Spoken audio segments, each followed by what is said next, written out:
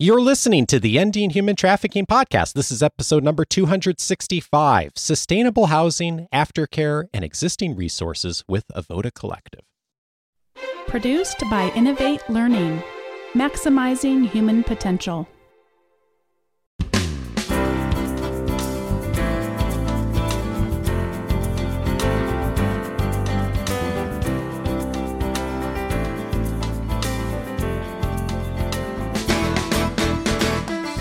Welcome to the Ending Human Trafficking podcast. My name is Dave Stachowiak.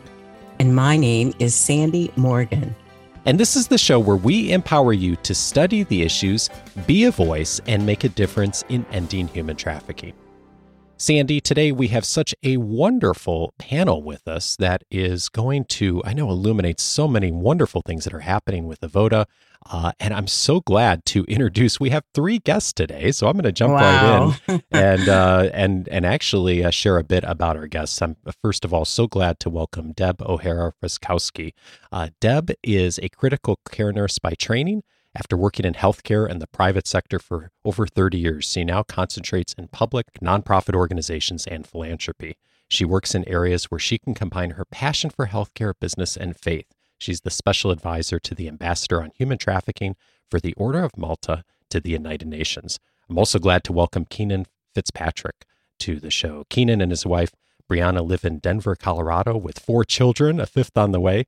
After spending 8 years in fundraising work for anti-sex trafficking, Keenan and Brianna founded a 501c3, the Avoda Collective, by acquiring land through impact investment to build its first location for care modeled after the metanoia manner of trauma-informed care.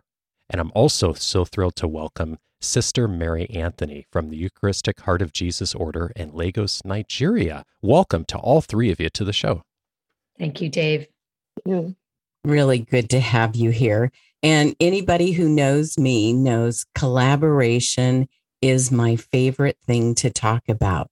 So doing a panel from a collective seems like a dream. So I'm very excited. We're going to start. I met Deb more than a decade ago doing a healthcare training out in New Hampshire. And Deb and I have stayed connected and collaborated as often as possible. So we share a unique concern about some of the challenges. So Deb, what are the biggest obstacles in providing long-term housing and care? Well, that's a great question, Sandy. And what we learned after training so many healthcare providers, and their purpose was to train them how to identify potential victims and take appropriate action, was that once they were identified, there was what the Homeland Security always said: there's a desperate need for beds. What do you need? Beds, beds, and more beds. So if you identify and don't have any beds or safe placement for these victims and to become survivors, well, they are just going to fall right back into and recycle back into the life. But this is very important. It's not just a national shortage of beds, it's a worldwide shortage of beds. I'll give you an example. When you and I first met 10 years ago, there were 6 beds in all of New England, 6. Now there's about, 34 to 40, but that's hardly enough when you see the numbers. So not only is there a shortage of beds, but then the staff, you have a 4 to 12 average turnover every 6 to 8 months. And then also 75% of the girls being trafficked in the US come from the foster care system. That's an important statistic.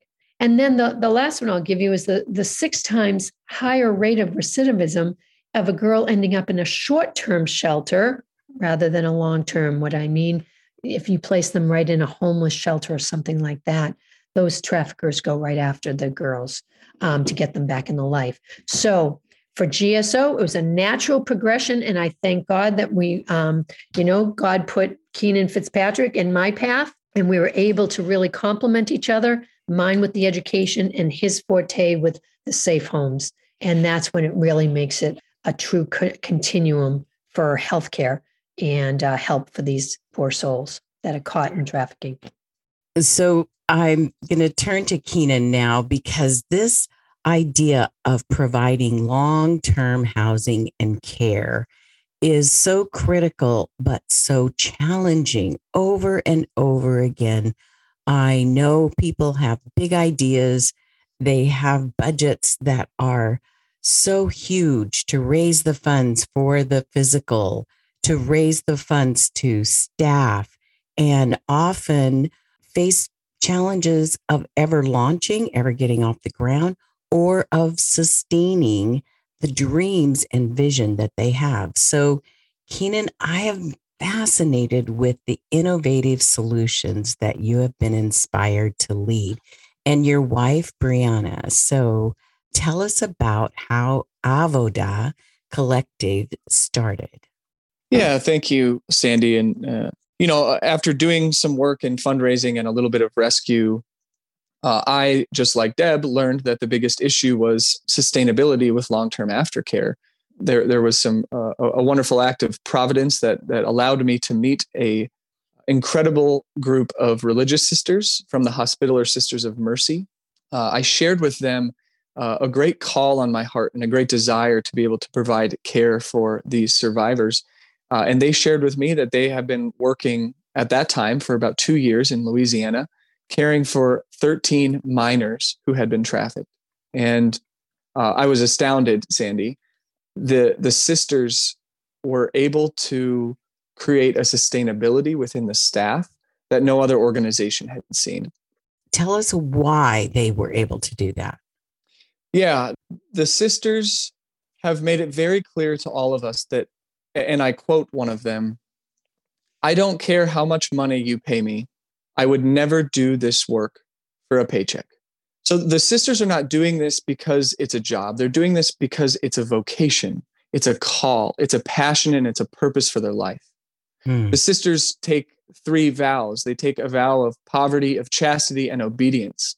All of those vows, when they enter the convent, draw them to a place of service from a place of charity, not from a place of, I have to do this or else I don't get paid or I don't have health insurance. They truly want to give of themselves. They want to serve with compassion, and they want to bring those the women of brokenness to a place of healing. So I'd say there's really 2 things from a faith perspective. These sisters, they have a lot of time built into their day for prayer and for reflection and to draw from that source where they can then serve better. And the second is that they rely on each other. They have an incredibly strong bond, not only as friends, like coworkers can be friends, but more as sisters, as family.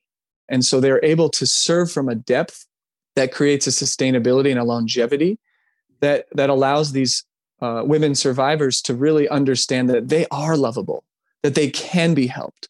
Because when you see that statistic that Deb shared, the 4 to 12 staff turning over every 6 to 8 months, not only is it a financial and HR nightmare for the nonprofits, it also shows the survivors, not even the professionals can care for me. So then you've found an amazing, I think when we talked earlier last week, we talked about the secret sauce of this amazing community. And my background here in Orange County, everybody that listens regularly knows I was the Orange County Human Trafficking Task Force Administrator. And the Sisters of St. Joseph were among the very, very first to provide long-term sustainable care for many of our survivors. But they had to have the right kind of facilities. So how did you get the land? Yeah. When we look at some of the strengths of specifically the Catholic Church, but on a more broad level, most Christian churches are very well positioned in almost all cities around the world with real estate that is not always productive or fully developed. So I'm talking about rectories or school buildings or baseball fields that are often positioned in very safe locations with easy access to public transportation. And the bishop or the local pastor are having a hard time, filling that school or filling that parish. So the concept a couple of years ago was, what if we actually start a relationship with some of these pastors And we work with them to repurpose those buildings to become safe homes for these women. When you look at convents, Sandy, the convents are a perfect safe home. There's an industrial kitchen, there's individual bedrooms and bathrooms, there's beautiful gardens, and they're often situated in very safe locations. So in trying to address that need of real estate, we Deb and I started looking into different dioceses that we had connections with. Currently, our 24 sisters that went through a very intense training are now doing 30 to 90-day internships in 5 different dioceses in 5 different states across the U.S. So we're really able to leverage some of the strengths of the physical assets of different churches to provide spiritual renovation and healing for these women. So this way of repurposing property, is this a replicatable model? Oh, absolutely. I mean, I think first and foremost, what's needed is a strong relationship and level of trust with the organization that wants to do something and the pastor or the diocese or the larger church entity that are in the receiving side. But drive around, you can't go a mile without seeing multiple churches and buildings. Not all of them are full. Not all of them are being utilized to their full potential. And when you look at an issue as big as human trafficking, we have to be thinking bigger about how to solve it. It can't just be a one-off, here's a home in one place and we're doing good there. Now that's wonderful.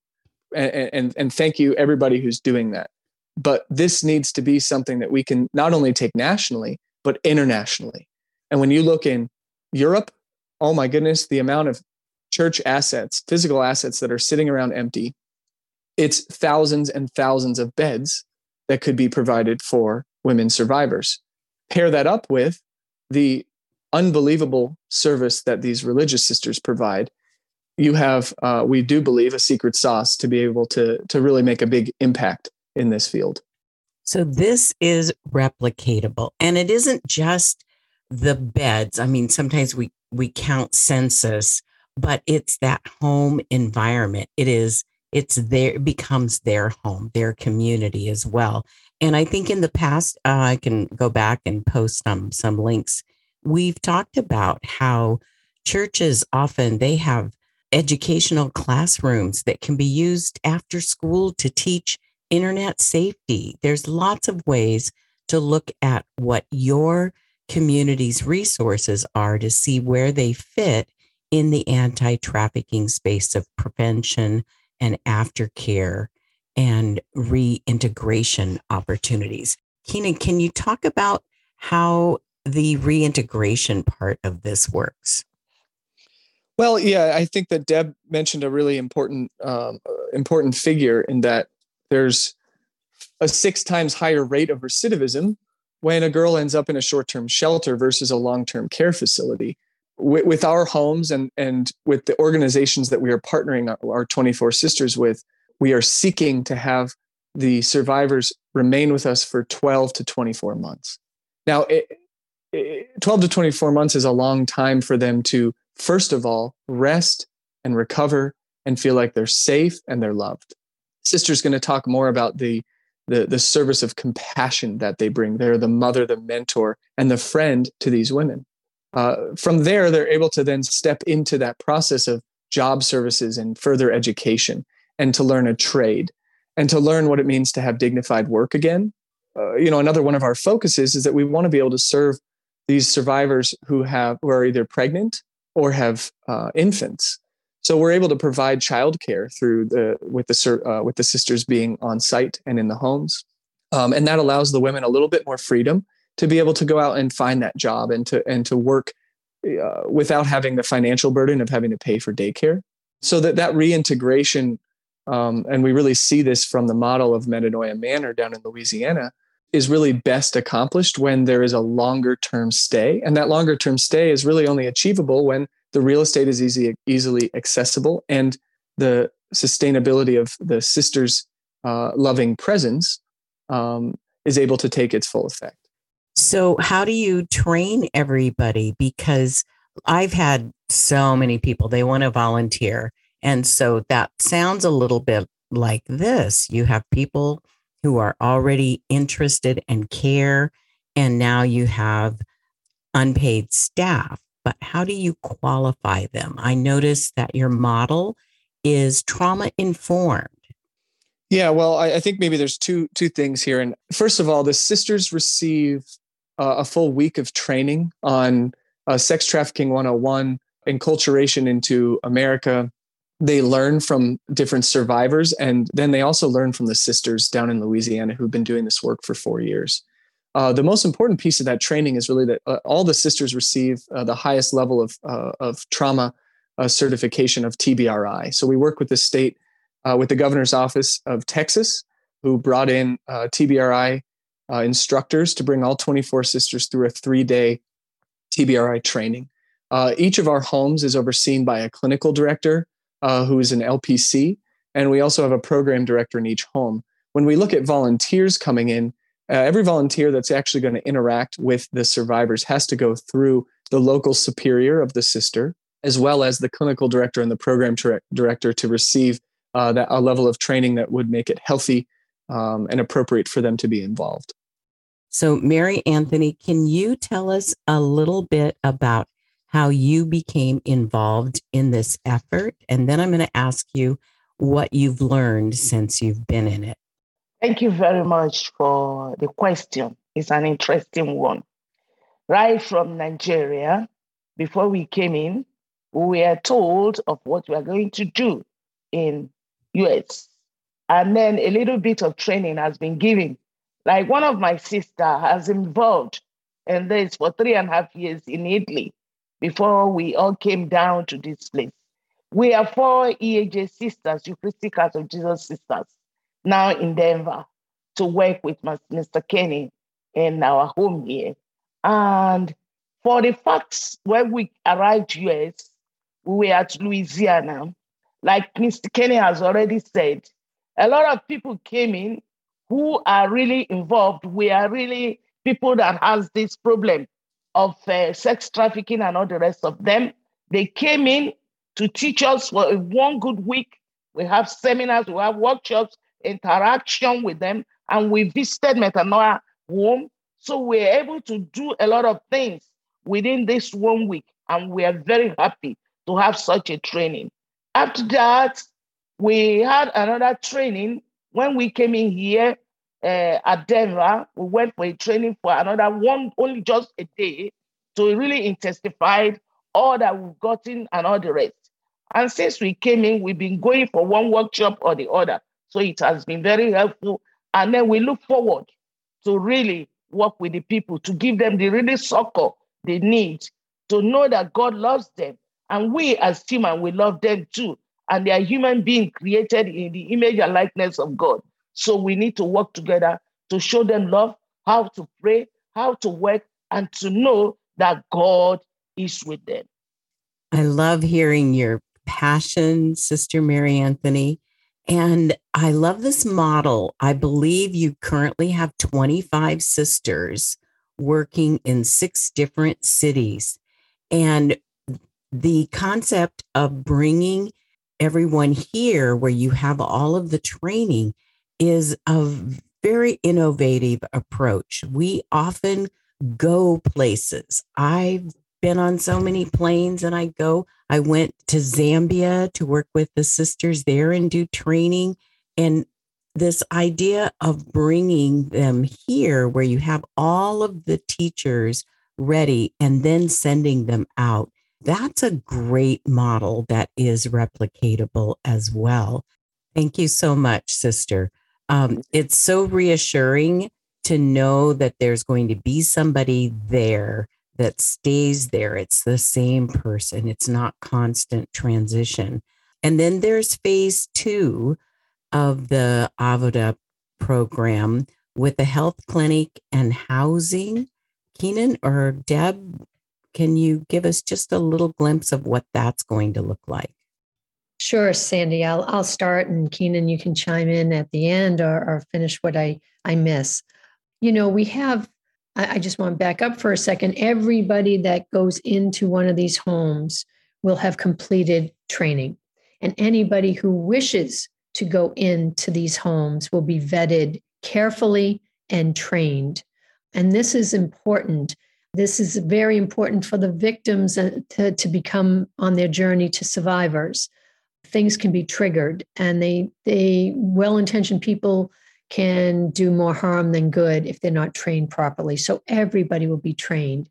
And as far as phase 2, this is the first phase of getting the sisters here and getting the safe homes that have been identified up and running. Keenan mentioned the program director and the clinical director. I'm working right now with the Academy of Forensic Nursing, specifically Pat Speck, who's the president, and she is graciously and generously went to the training and taught about trauma-informed care. She's going to help us with the clinical director role, as well as potentially bringing in nurse practitioners to be assigned to these residents of each of the homes. And then this phase 2 really talks about, when we have these models down very well and doing well, we'll be able to identify more. As you were saying, is it replicable? Absolutely.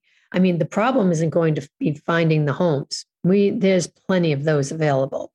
And then the sisters, they seem to be even more, they hear about it more, and we're going to have another training with Filipinos and more sisters. That seems to be going well.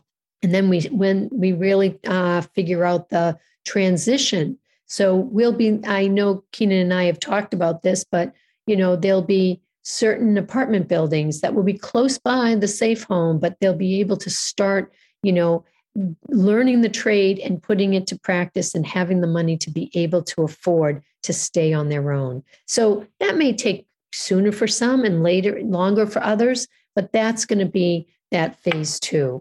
So we're excited. We're excited about this phase 1 and really perfecting it. So we will be able to replicate it and move on and improve many, many more lives. Thank you, Deb. I was fascinated and really encouraged when I saw and heard from you in our conversations the concept of compassionate and supportive housing.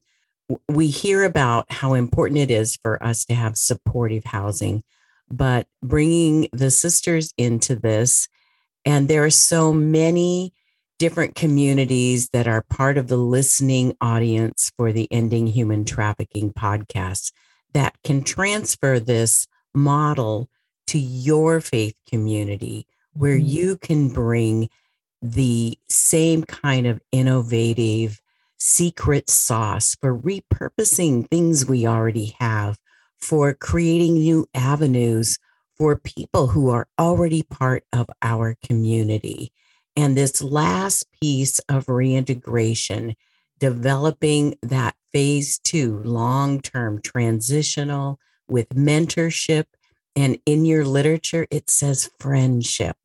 And I have to say, I began in anti-human trafficking with the concept that I had something that I wanted to pass on to survivors, that mentorship piece.